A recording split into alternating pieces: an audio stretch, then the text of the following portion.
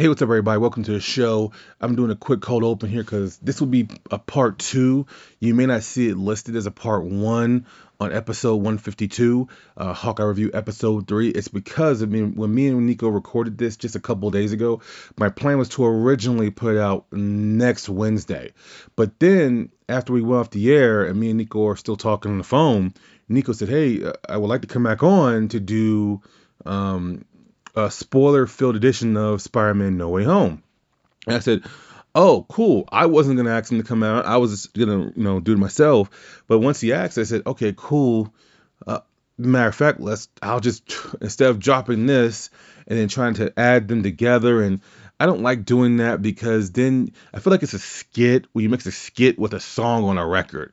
Like then you can't separate the two, and sometimes you just want to listen to the music and not the skit. So I was like, I'll just make this a part two of episode 152, and that way you guys will get double dose of everything this week, and then you'll get more of me and Nico next week. That episode may not drop on Wednesday because I know he's gonna be out of town, but that gives me enough time to watch it because he says he's going to watch it Thursday night.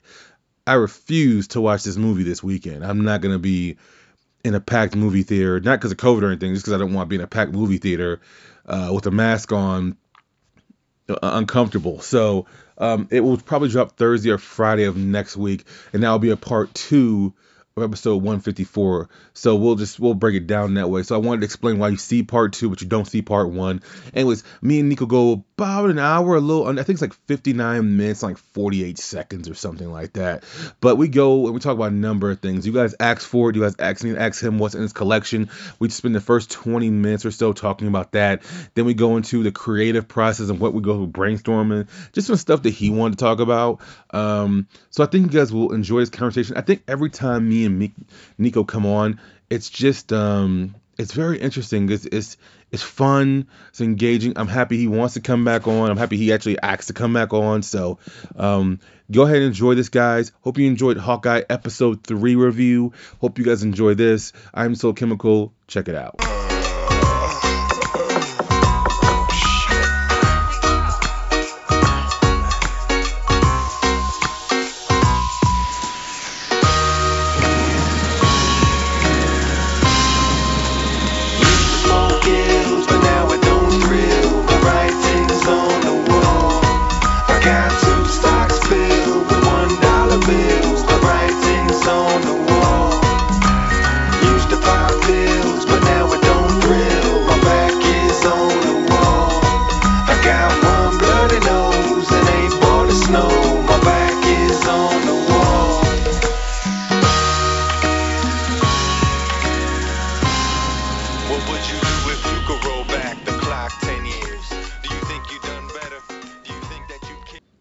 What is up, everybody? Welcome to the show. I see things a little differently.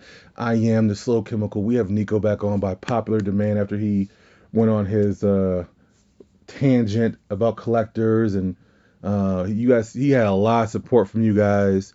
I thought it was a fun conversation, but out of that came the question of what is in our collection exactly. And we've talked about my collection of AEW figures and WWE figures, and I've told you guys before how like I don't know exactly what's in my collection, but we're gonna do our best to name 2 or 3 things that we know comic book related that are in our collection. I'm gonna cheat and probably talk about action figures, but DC or Marvel because they're right in front of my face on my wall. But what's up, Nico? How are you doing today? I'm doing well, man.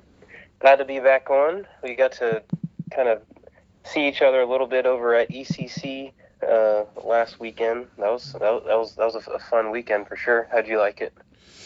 Yeah, man, it was good. It was everything I thought it was gonna be. I left Seattle more motivated.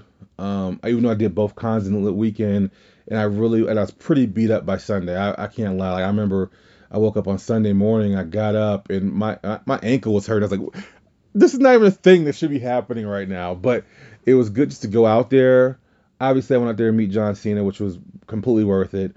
But now it motivated me even more to. I already know that once they put out the boost prices and everything for next year at EC, I'm gonna put my money down. I'm gonna have a booth out there. I know all that stuff. already. I don't care what time of year it is. I will be there. It's everything I thought it would be for sure. Yeah, yeah, definitely.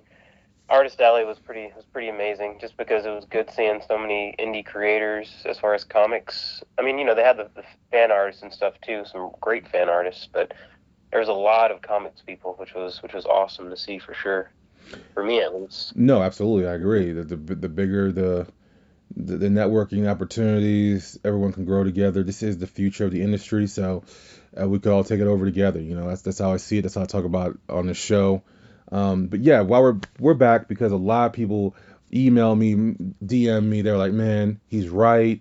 Some of these artists shouldn't be charging as much as they are, or they should at least be more mindful, do more deals. And I thought about two situations I had, right, that were just different. Then I want you to get to at least one or two things you have in your collection, and then I'll tell you my two things, and you can say what they mean to you, if you were ever to sell them or not, and we'll go back and forth. And we had some other topics to hit today. But I remember one situation I had where I met the thing that got me into my creative field in general, just creative juices going, was Teenage Mutant Ninja Turtles. So in 2019, I remember vividly, I got a chance to meet Kevin Eastman, from co-creator of Ninja Turtles, and he was coming to Colorado Springs Comic Con, and I just so happened to be doing a panel. And I was like, oh, I was checking every day, make sure he wasn't canceling. I was like super excited because this is one of the people that got me on the path that I am on now. And meeting him was everything you could want and more. He actually did deals with people where if you bought certain comics, he would autograph two things for free, right? And I remember I bought this first appearance of Casey Jones. It was a variant cover. Someone else did. It's somewhere in my. It's somewhere. He signed that. I bought it. He signed it. It was like $45 for the book, but he signed that and he signed my other. I think he signed my action figure for free. So essentially, I got like two or three autographs. I got three autographs actually for $45. So I felt about that situation. And then I thought about the situation where I didn't have it with Rob Liefeld, but I remember being at LA Comic Con the same year, actually 2019. A bunch of people were complaining about him and his prices. He was pricey, but I mean, I only got one. No, I got two things signed. A Deadpool, a old school Deadpool action figure from the Marvel Toy Biz days. Hmm. Which he said was actually, he told me, he was like, this is my favorite Deadpool action figure of all time. I asked him, I said, well, is it because it's the first? He's like, no, it's just the most accurate I've ever seen. He's like, yeah, the Marvel Legends are cool now. But he was like, at that time, I had seen so many Deadpool action figures that were nowhere like the character. And this was the first one that encapsulated what he was supposed to look like. So he actually took a picture with it and everything. I did get two things signed. But he did make a deal though. I think if you spend over $100, he gave you a toilet cover, Deadpool toilet cover that was autographed.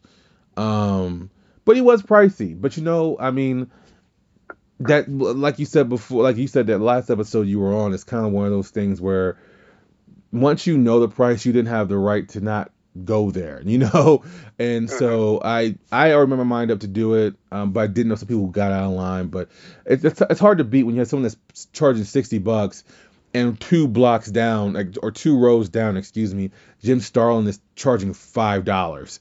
Like that's Yeah. hard. That's hard to beat when you look at it. Like there's people who literally brought their entire collection for Jim Starlin to sign, and they probably only spent $100. That's not gonna be every creator. But anyways, I did want to say that, but we're moving past that because that was just a fun conversation. But you guys wanted to hear what's in this collection. Can you think of one or two things that mean something to you that you have in your collection right now? Yeah. So I'm not. I don't have a whole bunch of original comic art from creators, but I do have a few pieces, and probably the one that's most near and dear to my heart is probably so I have an original Superman page from a story that David Lapham, who is the creator of Stray Bullets. I don't know if you've ever. It's been a indie black and white comic that's been going on since the '90s. Hmm. I think Stray Bullets gets published with Image now, but it's kind of it's been around for a while. But so he did a Superman story in like this uh, anthology book of just whole bunch of different creators doing, stories about the Man of Steel, and his story was just this crazy story about this like cult of Superman that was basically they basically worshipped him, and Clark eventually had to show that he was vulnerable in order for like this cult to stop like being so obsessive over him. Mm. So he actually like created, or I forgot the exact how it goes, but he gets like this fake Metallo, the villain who's basically like a Terminator robot that's like made out of kryptonite. So he basically makes like a fake one and gets the fake one to like beat him up in front of the cult, so that the cult can kind of stop being so like obsessive over like Superman and thinking that he's an actual god. So it's a crazy story. David Lapham, he's a very like super unique storyteller like that. He's very kind of Quentin Tarantino-ish in terms of but in comics form. Right. And so yeah, so I got the original page from that story, and it's the page where Superman is actually getting beaten up by Metallo. So he's like getting like crunched in the face and like stepped on and stuff. And while like the cult is like watching him like, oh shit, what's happening? But beautiful page. So that's a pretty awesome thing that's in my collection. Another thing that I don't know if fans would care so much about, but it's it's definitely in my collection, and it's a huge thing for me. So there was a sci-fi book back in I believe it began in the 80s, but me being kind of a 90s kid, it was one of the, maybe even the first comic that I ever read and actually looked at as first experience with sequential art was a book called Nexus. I don't know if you've heard of it. Maybe not. But so I was in my local comic book shop one day, and I was just kind of going through like their books and whatnot. And I saw a graphic novel of Nexus, and I was like, oh man, this is awesome. Like, it's like original print, like from, probably from the 80s. And I was like, oh, this is amazing. Like, I'm going to put this in my collection. And then I was going to check out, and then I opened it up, and I saw that it was numbered, and it was signed by Steve Rude and the original writer. I can't remember his name right now, but I was just like, oh, it was just an awesome awesome find addition. But yeah, it was an awesome find because it was like in the sale bin, first of all, and then like it was just, I'm pretty sure like as an early kid, like I remember reading, like having like a Nexus book and like just looking at all like these crazy sci-fi images and like this beautiful Steve Rude art. Steve Rude's an amazing artist. He's kind of a crazy dude, but his art's impeccable. But so yeah, it was just an awesome find to like get like one of the first experience I've had with comics, plus signed by the creators, and like a super original find. So yeah, that's another thing that's in my collection that is pretty special to me. But yeah. Yeah, so see, those are two random things I would have never thought about, and not sure the fans think about it either, and they may not know, but I think most of the time when it's your collection, I think that's the key with collectors, that some people don't like. I honestly want to say I didn't know who I was as a collector until 2 years ago. Like I still fall into the bad habit of buying stuff that I didn't necessarily want. It was more of the FOMO thing, like, am I missing out if I don't buy this particular figure, if I don't buy this and buy that? And so I think as you start finding yourself as a collector, it really becomes easier to know what you want and what you don't want. And a lot of times people won't know the people in your collection because they're like, well, I've never heard of that person. But it's like you start talking to them about their collection.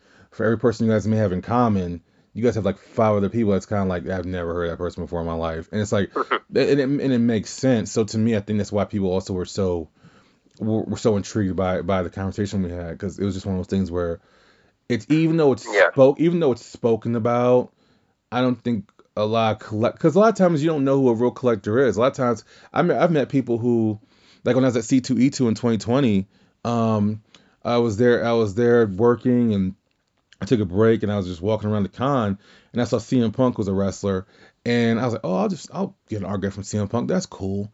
And I remember this guy who was first in line had over 100 things for CM Punk to sign. And I remember this guy that was in front of me. I held his spot for me, he held my spot for me, and he said, "Man, that's a scalper for you." And he was like, you could just hear like the frustration in his voice, not because he had to wait, but because of all the stuff he had. And he was like, "Man, this dude's probably gonna upsell, blah blah blah." Anyways, I remember talking to that guy later. I ended up seeing that guy later on. He walked past this booth that I was working at, and I was like, "Hey man, let me ask you a question. You were at the CM Punk thing, right?" He's like, "Yeah, it was pretty cool." I was like, "You had a lot of stuff." He's like, "Yeah, 119, 20 things or whatever, some ridiculous number."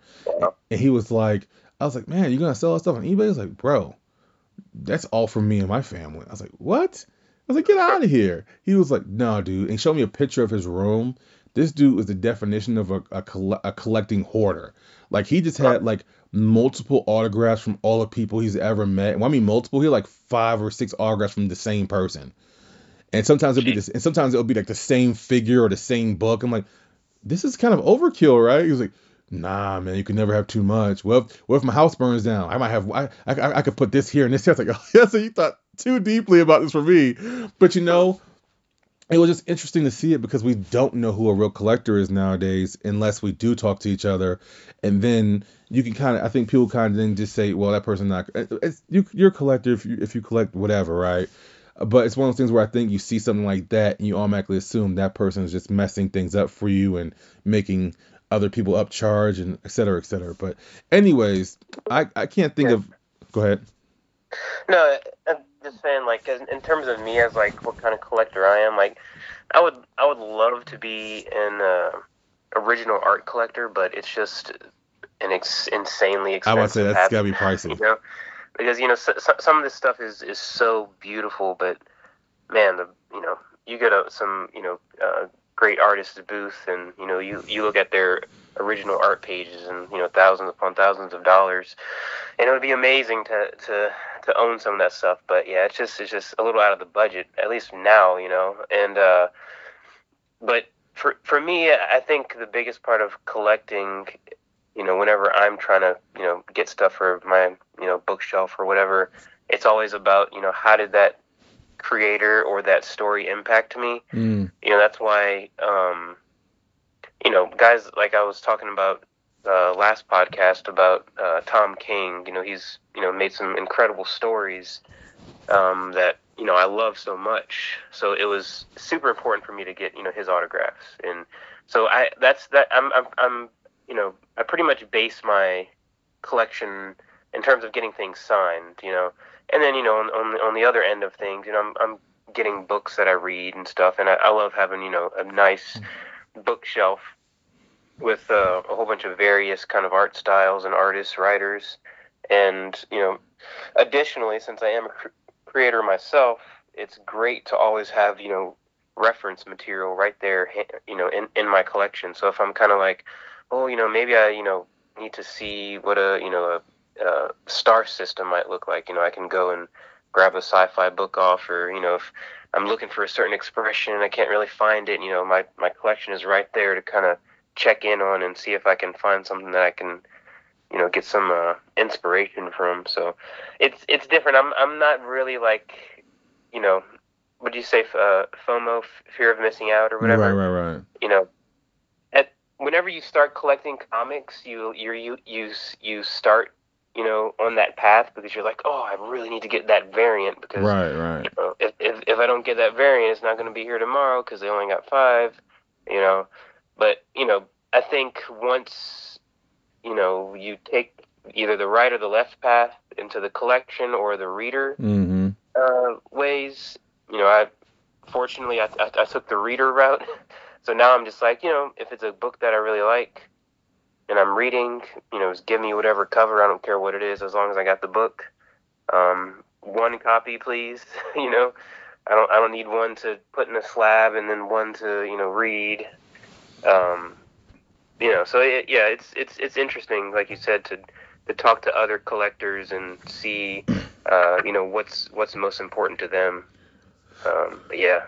Yeah, it's fun, Right. regardless which path you take. Exactly. So the two things I'm not gonna say what's near and dear to my heart because I can't think of anything that's Marvel or DC that's really like I know my one wrestling piece. And I think I talked about it in the show before. I won't talk about that because we're talking about Marvel and DC or just comic books in general. Excuse me. Um, but I'm looking at the stuff that's on my wall currently. Like the piece I have that I just got from John Cena signed. I have a Peacemaker action figure signed by Cena. That's pretty cool. Um, and and I don't know. Ray Fisher did sign the Cyborg action figure for me, so that's pretty cool as well. But I can't think of like when it comes to comic book stuff, it means as much as the wrestling stuff. But because I've been collecting, I went through a period where I stopped collecting wrestling action figures because they were putting out the same people every wave. So that's where I found out that I don't like having doubles and triples of figures, right? But I never stopped collecting comics or comic book things or figures. So to me, I have so many figures and comic books that are in boxes right now that are in two different states that next year when I move everything in together, I'll finally know exactly what's in my collection for everything. But as of right now, I just don't remember a lot of stuff. And every time I go back to Atlanta and every time I'm looking at a new box of stuff, like I always find something like this is wrestling, but I remember I was in Atlanta a few months ago, or maybe last year or whenever, and I opened up a box and I had this really fire Bret Hart action figure. I didn't even know I owned it, and I was like, "What? How did I not know I have this?" But I just one of those things where wrestling figures I stopped collecting for a number of years until like they just kind of stepped their game up. But with the comic book stuff, man, I never stopped collecting, so I just don't know I know certain pieces. Like example, I have the Batman animated series Batmobile action figure. I know for a fact I have not found this. If anyone has it, let me know how much you're charging for it. I have never ever seen, not even on eBay, not the Batmobile, the Batplane. I know they made one Batman animated series Bat airplane, whatever it's called, Batplane. I've never seen it. I've only known, Batwing, right? huh? Isn't it's called the Batwing? I'm Yeah, pretty the sure. Batwing. Thank you. I've never seen it. I've known two people who said they owned it, right? One person said he still has it, and he says it's big or whatever. I very rarely see this guy. So next time I see him, I'm going to remind myself to ask him to send me a picture of it. But the other guy sold it for like $3,000, and I've never even. This thing is like a unicorn. Hmm. So I kind of know those type of pieces. But see, that's such a big piece that you know you don't have. Like I literally just got the Batman Batmobile last year, and that was off of pure luck. I walked into the comic book store, I saw it was there, and I was like, holy crap, on a cracker Batman, I need that in my life, you know.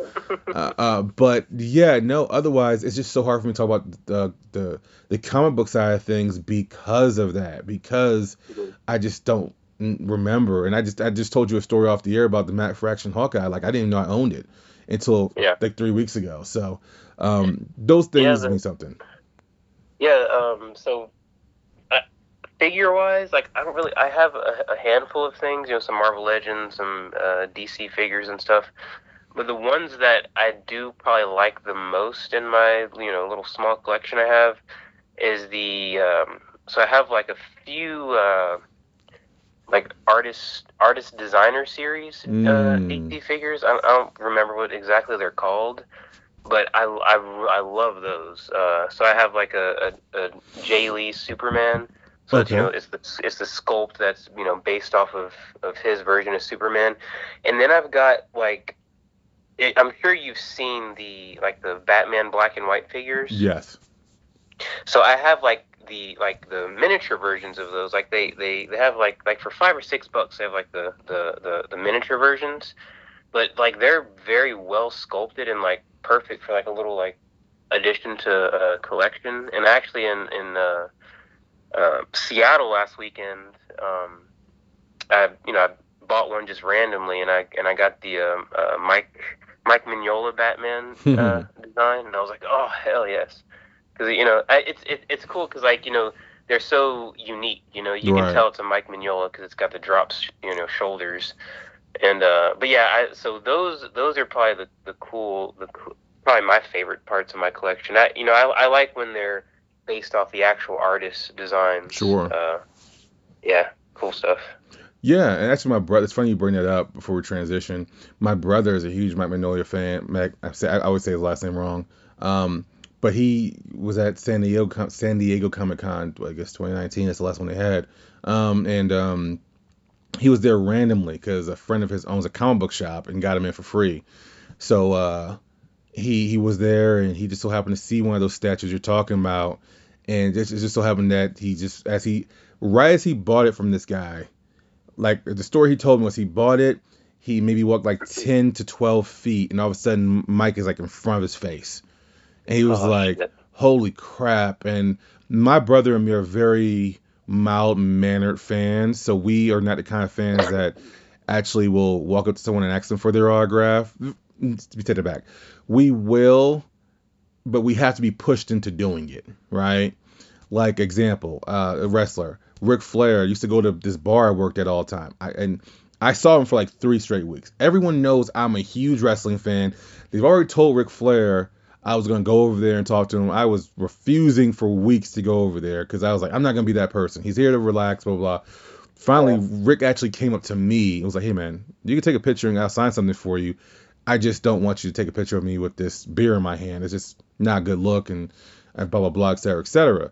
And so I got something autographed. So that's what he did. He get his wife, my sister-in-law, actually had to say, "Hey man, this is one of your heroes. You need to say something or you're gonna regret it."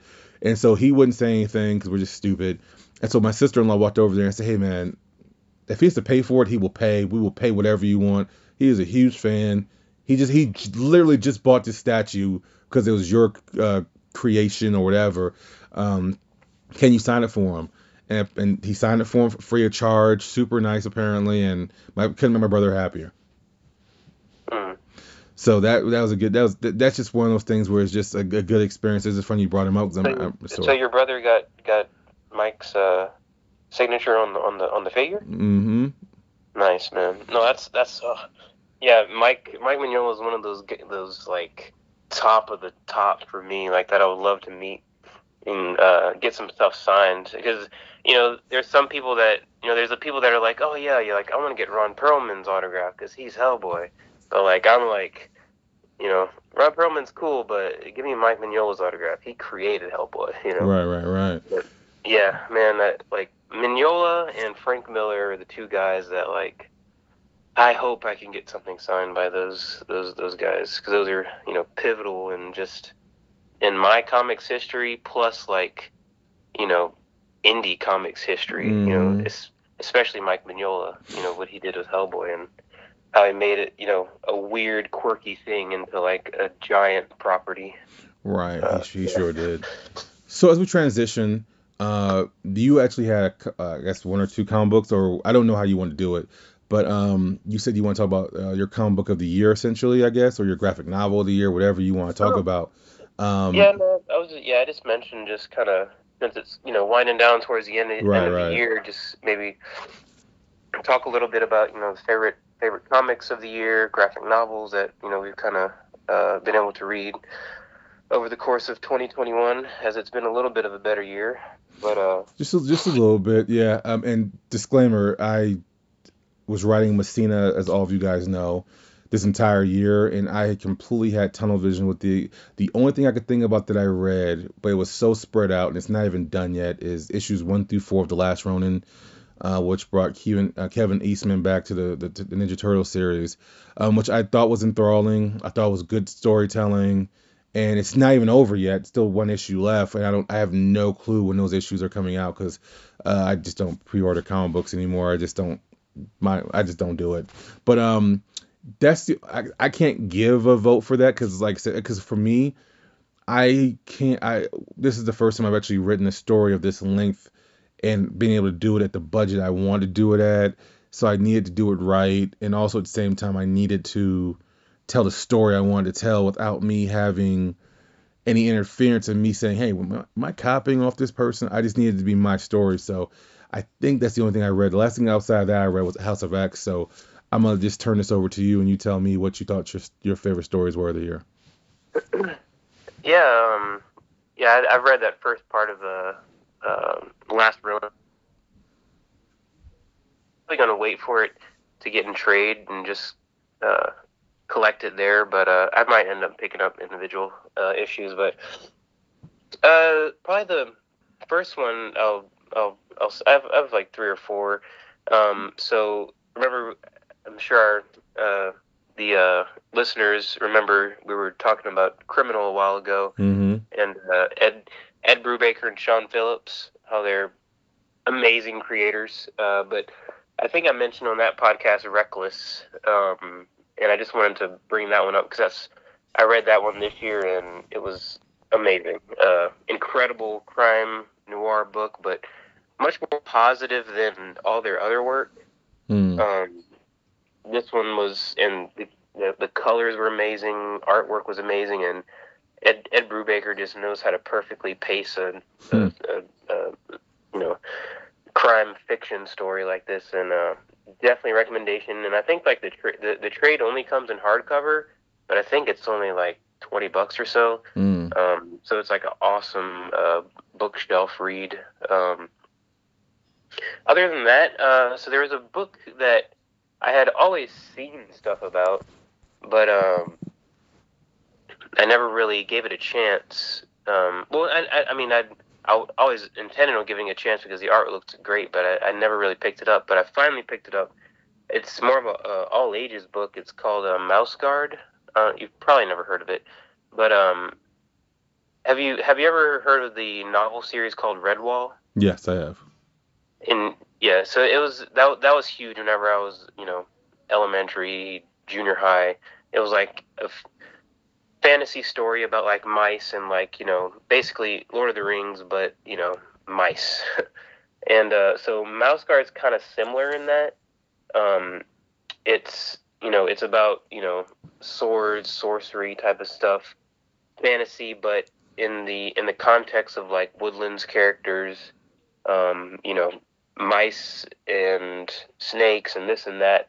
But it's just so it's beautifully illustrated by David Peterson. He does these amazing kind of just these compositions that are like a mix of like Frazetta plus like like an animated type of style. So and it's a quick read. There are some mature themes in it, but it's more all ages to where like anybody can read it, adult, kid, whatever. But if you're a fan of like awesome fantasy art, I definitely suggest Mouse Guard. So I think that I want to say that there's 4 graphic novels out right now. Each of the graphic novels I think takes place in a different season, so fall, winter, spring, blah blah blah. And I know that David Peterson is working on like this. So throughout all of the books, he always referencing like this war that happened a long time ago. So the book that he's working on now is the book of the war. So it's going to be like this epic book. So if you're into fantasy and cool art, definitely recommend that. And the other one is a book called I Hate Fairyland. You might have heard of this, or you probably have at least heard of Scotty Young, Mm-hmm. Artist, cartoonist, more known for his writing now. He's doing Strange Academy with Marvel. He's doing The Me You Love in the Dark with Image right now, kind of as, he does a lot of creator-owned books. Middle West is another creator-owned book that he just wrote. But he started his career by being like a writer-artist type of guy. And I Hate Fairyland is his big creator-owned book that he did all the artwork on it too. And it's an insane book. I did not like. I kind of thought it was cheesy because it's about this little girl named Gert who has been trapped in like this candy fairyland land. for like 30 years, and she hasn't aged. So she's 30 years old, but she looks like, a 6-year-old, Mm-hmm. and she's just like pissed off and hates everything about this fairyland because she wants to go back home, but she can't find out how to do it.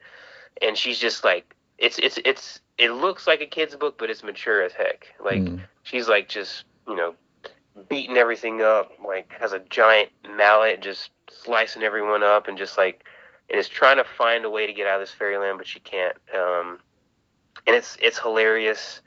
I did, because I had seen this book a while ago, and I had never thought to pick it up. But finally, I was like, let me give it a chance, because I do like Scotty Young's artwork a lot, because it's very, it has a real cool kind of cartoony vibe to it, very energetic, similar to, some of the, the artwork that I do and that I appreciate.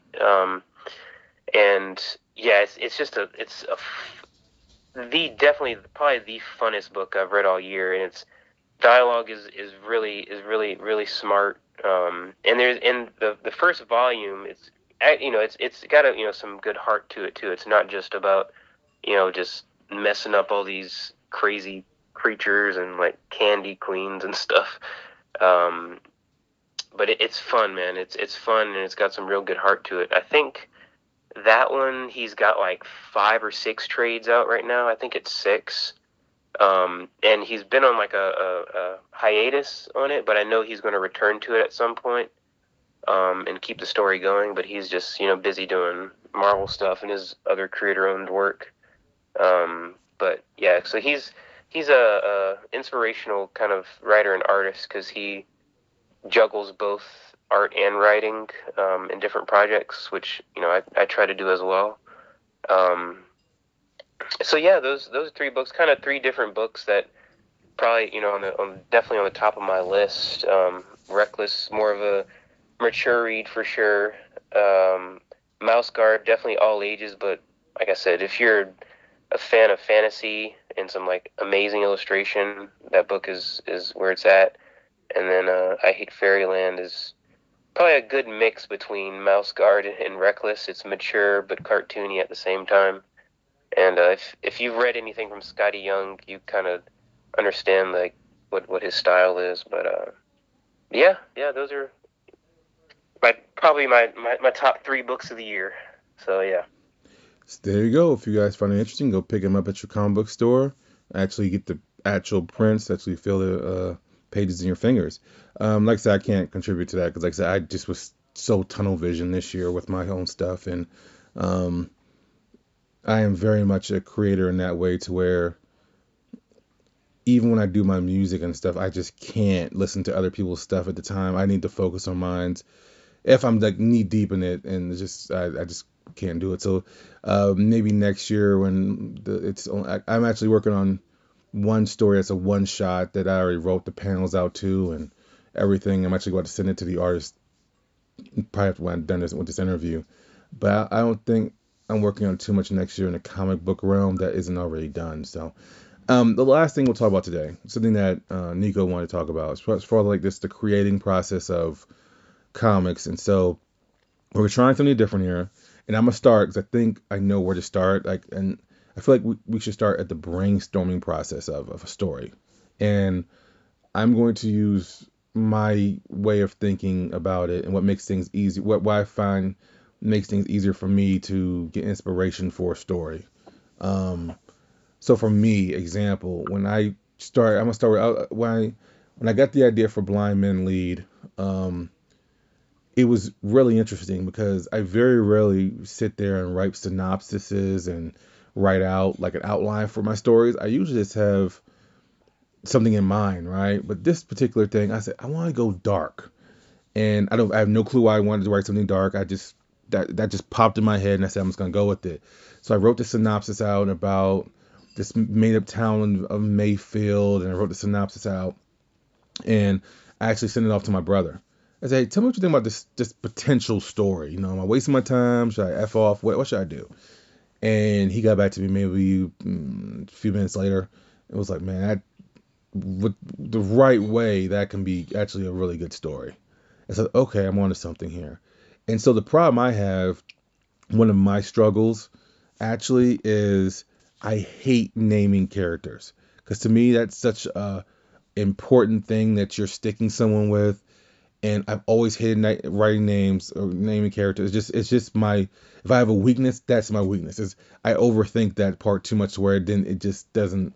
That's why I usually now I leave that till the very end. I literally this for this next story I'm coming up with called The Quiet Part, the one shot. I wrote down the story. I did the panels and everything. Wrote down the panels and everything.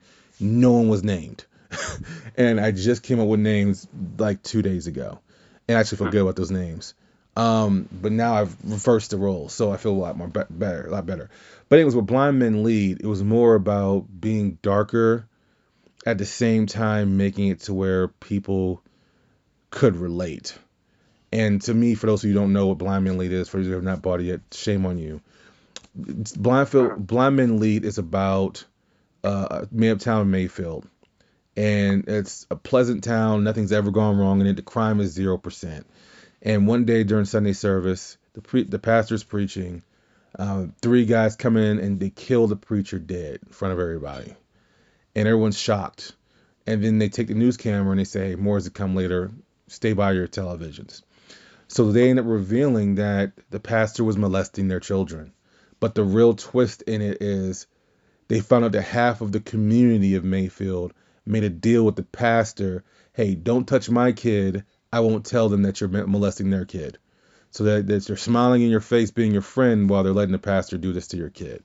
So essentially, this turns everyone into it turns the entire community into a civil war. And the main character we follow, his name is Sean, and we see him as a kid, but we see like the aftermath because his father was the pastor's right hand man, and his father kills himself, which then leaves him and his mom pretty much screwed in the community. And so then it just leads to this whole civil war or whatever within the community where these kids are now being raised to hate, and it's just a fun story for me because I got to write it, but I got to actually put some things in there that I feel were important to talk about as far as just like what happens when you find out someone's betrayed you this way and things like that. But anyways, my brainstorming about this was once I wrote the synopsis out, I just felt good with writing the story. And it was funny because even as I wrote my script, I went to this guy. His name is David. I haven't talked to him in a number of years. I sent him the script, and he liked it. He said, "I like the script a lot. I really do. The problem I feel like is it's too dark. Like you need to have." It's funny that Nico says about the MCU movies all the time. He says that they force humor, and I agree with him. But I told him, I said, man, anytime I was writing like little bits of humor here, felt like it was being forced. He said, no, trust me with the script.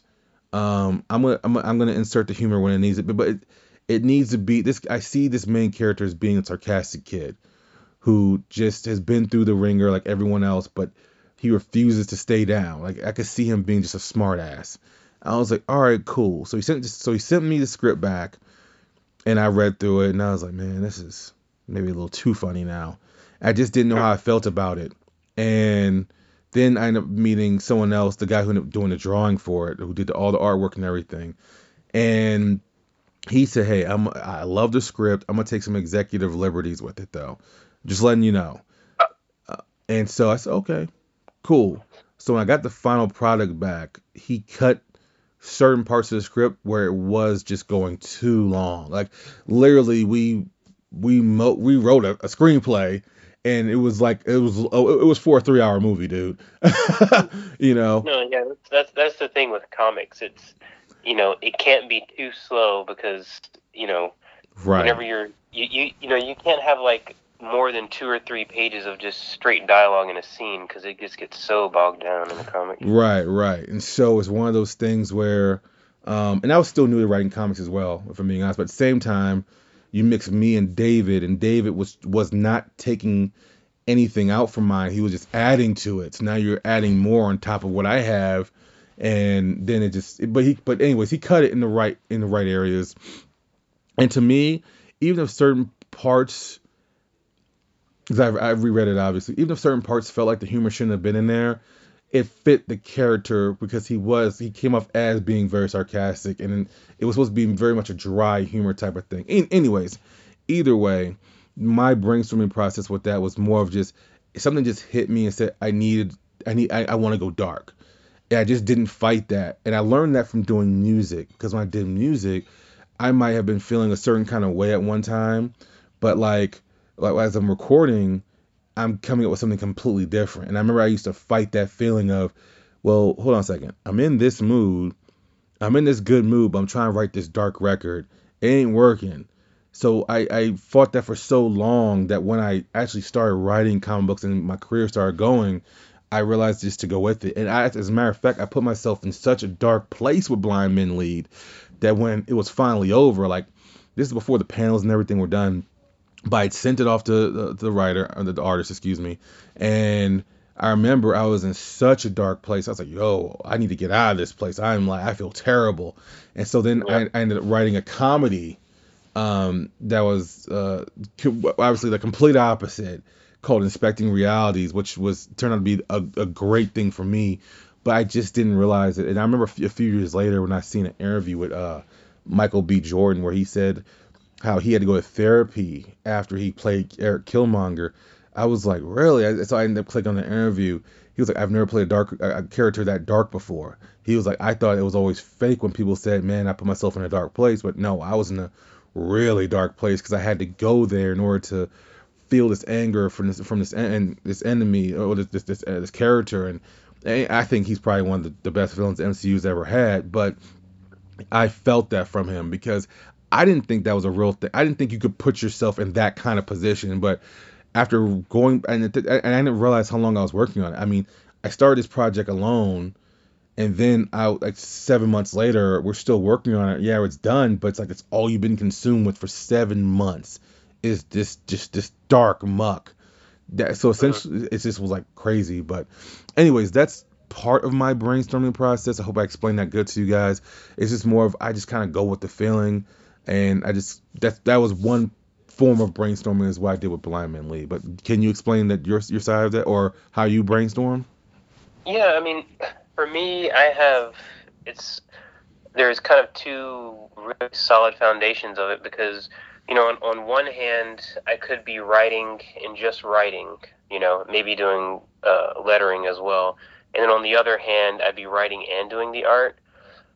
So whenever I'm trying to do, doing, writing and art duties, pretty much everything, it's kind of a much different process.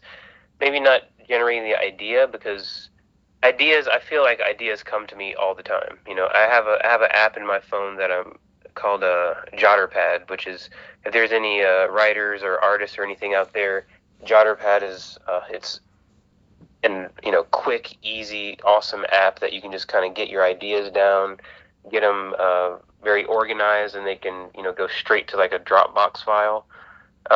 So I'm always constantly when I'm thinking of stuff, just even if it's like a clever title that I think about, I jot it down. If it's something happens or something I think about, this guy does this thing and this thing happens to him, I jot it down. Um, and whenever I'm doing formulating scripts and doing the art, it it usually starts with quick storyboards for that. I'll say I want this knight to take on this army and then die at the end. So if I'm doing the drawing as well, I'm usually not going straight into a script. I'll start kind of thinking, okay, I want this to be like an 8-page short.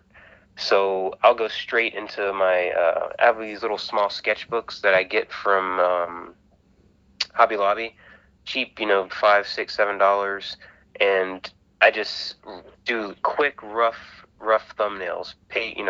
Get the 5, 6 panels. Um, Start kind of getting mid shots, close shots, wide shots, and just kind of start formulating everything like that. And then once I have that full 8-page story kind of storyboarded out, that's kind of when I start developing details on it as far as the script goes, and start thinking about, okay, in this panel, this guy says this with a caption of this.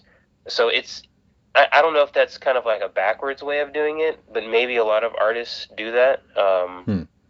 Instead of going straight into, like, typing up a script, or straight into typing up a full length page plot summary or something, because it seems to me like you probably so you try to get the plot and everything down in a document right off the bat, right?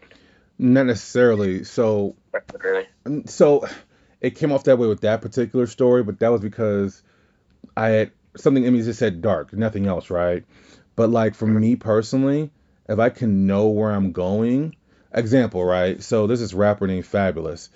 There was this documentary I watched one time where it was showing how he writes his rhymes. He writes his rhymes from the bottom up. So he starts at the 16th bar, which is the very last bar of a verse, and then he ends up putting everything around that. And I feel, and like with Christopher Nolan, he said his original vision for the Dark Knight trilogy was how dark, the very last, what was that very last Batman, his trilogy called? Dark Knight Rises. Yeah. He said that last scene was what he originally pictured being his last scene in if he was to do a trilogy. That would have been his last scene. The first scene you see in Batman Begins is what he envisioned as being his very first scene. Those two scenes never changed. For me, if I can see the end scene, everything else doesn't matter. I can start wherever I want to.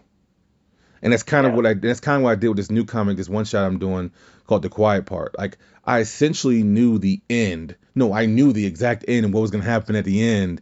Everything else I literally just filled in as it came to me.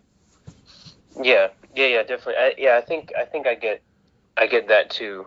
Whenever I'm just doing scripts, because scripts to me, once idea generating the idea and the inspiration behind it, it's very hard to tangibilize for me, because that just kind of comes out of like living and like my everyday life. I get this idea, I type it down.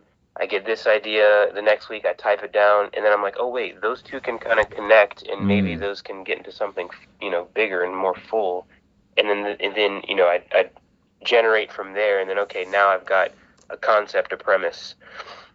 And then I think I go into that stage when I'm just doing scripting that you said, where like I can, I envision like that opening shot, close in on a guy sweating.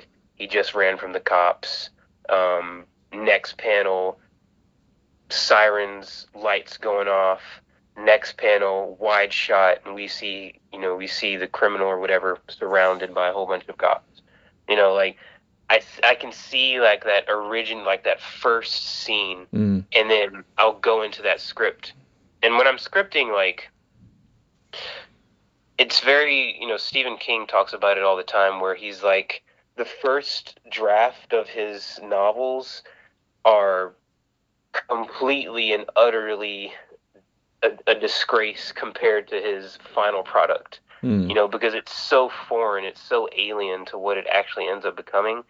I try to write at the seat of my pants, just like kind of like that. I feel like I generate things more organically, and to where, like, I'll put a panel description down, and it'll be just like a real quick thing, like, man sweating, and then I'll go right into the dialogue to start, try to get that as natural as possible.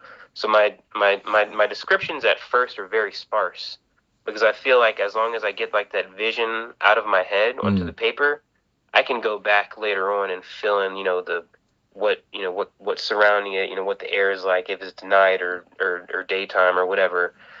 As long as I get that visualization out on the script with, start thinking about like some fluid dialogue. But yeah, I think I have that same sentiment where I'm kind of, I can see that first image. If I can see that first image and that first scene, like, I can start riffing off of that pretty well. Same probably goes for, when I'm doing art as well, but I'm just kind of formulating all that stuff in the quick kind of thumbnails and storyboards that I'm doing.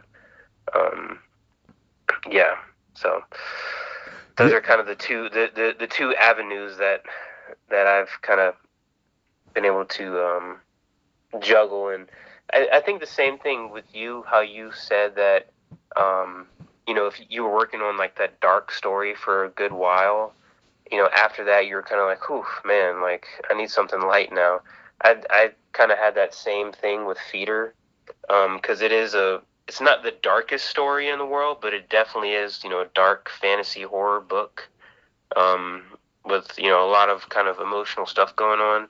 So after that, I had to do something like Prim and the Lunar Turning, where it was more of like an animated, kind of surreal, colorful adventure book, and then into some of the stuff that I'm doing now. So yeah, I kind of have that same sentiment as you. Yeah, and so for me, last thing I'll talk about on this topic, and because we're going to talk about more topics down the road. Um, but for me also, it's just I don't like, and this is something I got from doing music. I don't like brainstorming for too long, because to me, I feel like that hurts my creative process. Like example, I remember I used to write music. Oh, I still write music, but when I used to years ago, and I would sit down and listen to a beat, and I would just like sit down and try to listen and write at the same time. When it's like I don't actually, for me, the kind of person I am, I don't actually need to write to the beat. I can actually fit everything I need to say to the beat, but it's like I don't need to hear it. Like it's what I said to you about earlier about why I didn't read any stories this year for the most part, because I couldn't have that stuff in my vision because of the vision I had for my story, and I just need to focus on my stuff. And for me, that's how I feel about brainstorming a lot of time. I feel like it's like just sitting down to a beat and just trying to force something to it when it's like it's gonna come when it's supposed to come. Like example, what you said about you getting that vision out of your head. Like to me, when I do actually do my panels and stuff the Marvel way. Now, kind of. So like I wrote the panels out what I see, but it's very, as you said, sparse panels. Hey, this is what I want. Then me and this artist have been working together for 3.5 years now, maybe a little bit less than that, actually. So probably like 2 years, 2.5 years, something like that. Anyways, um, so he then sends me the panel. I see what I want to change, if anything. Sometimes it is change because now I've seen what it looks like when the guy is sweating or running from the cops. I'm like, no, this needs to look like this, and this needs to look like this, and then whatever. But sometimes he comes up with something on his own. Now, with this guy, it's not because he's not capable of doing it. It's just because it's a language barrier. He's from Indonesia. He lives in Bali, and sometimes and like a lot of times he's not used to the things I'm having him write or excuse me draw, and so a lot of times I have to explain stuff to him. I remember he asked me a question about because we're working on meme generation, and he asked me a question because he sent me some panels with the kids, and some of the stuff they were wearing just looked freaking weird. And I said, "Do they wear this where you live at?" And he was like, "Well, I live in a village." And I was like, "Well, that changes everything. Yeah, no one's wearing this stuff, dude, in America. Don't do this again." And so like, and it was just one of those things where I do have to lead him now. He is very much a good comic book artist, so he's seen enough comic books to where some things for him just make sense. He knows where to go. But for me, I do write this. I write them. Some things are very like with this one, the quiet part. There are some panels that are written because I know the vision for that particular thing and I know what I want to do. So it's like boom. So like those things are written, but for the most part, everything is sparse until I see the panels, and then I'm like, all right, cool. This is what it needs to look like, and this is what this person needs to look like. So no, that's my only thing with brainstorming is I don't do it too hard. Like I'm okay with sitting down and brainstorming for 10 minutes. I am not okay with brainstorming for 2-3 hours. That's not something I'm gonna do. No, yeah, totally. And I think that that's that same kind of writing style that I was talking about, like the seat of your pants. Like you're there, you're thinking, you're flowing, you're getting everything out of your head, you're putting it down on paper, then constructing it from there rather than, typing out a sentence and being like, oh, do I want that thing to happen like that, or do I want it to happen like this? What was that guy's name again? Because I'm the same as you. Like I'll get the names later. Like names are the materialistic stuff. I'm trying to get to the real meat and potatoes of everything. Mm-hmm. Uh, but yeah, like I'm totally right there with you in terms of you can't sit there and mull over everything. You've got to. Well, I mean, I won't say that you have to because everybody has their own writing Right, style. Because I'm right. sure I know that there's writers out there, both prose and novel writers, and comics writers or any other type of writers that sit there and they will write a very detailed outline. First act, this happens, this happens, this happens. This is the climax. They'll detail everything out and stick to that roadmap. But yeah, for me, it's I might do a little bit of that, very very just quick cliff notes of things, Mm-hmm. but for the most part, I'm there just kind of letting everything flow out naturally instead of thinking about it too hard. Right. So for me, I'm gonna leave it there because I think I want to stretch this out a little bit more as far as like the creative process. I think where I know where I want to go nenext. But anyways, Nico, thank you for coming on. Tell them where they can find you. Yeah, you can find me on Instagram at Nico Writes, NICO_WRITES. Same thing on Twitter. Actually, just at the time of recording this, I just announced that I'm going to start serializing a weekly fantasy webcomic called Roba Prehistoric Wizard. It's kind of an all-ages, fun dinosaurs meets magic, whole bunch of crazy monsters, and just some energetic artwork. So I'm going to be uploading new pages weekly. At the very least, a new page every Wednesday. So if you guys follow me on Instagram, I'll be posting that every week and kind of progress and snapshots of the webcomic. And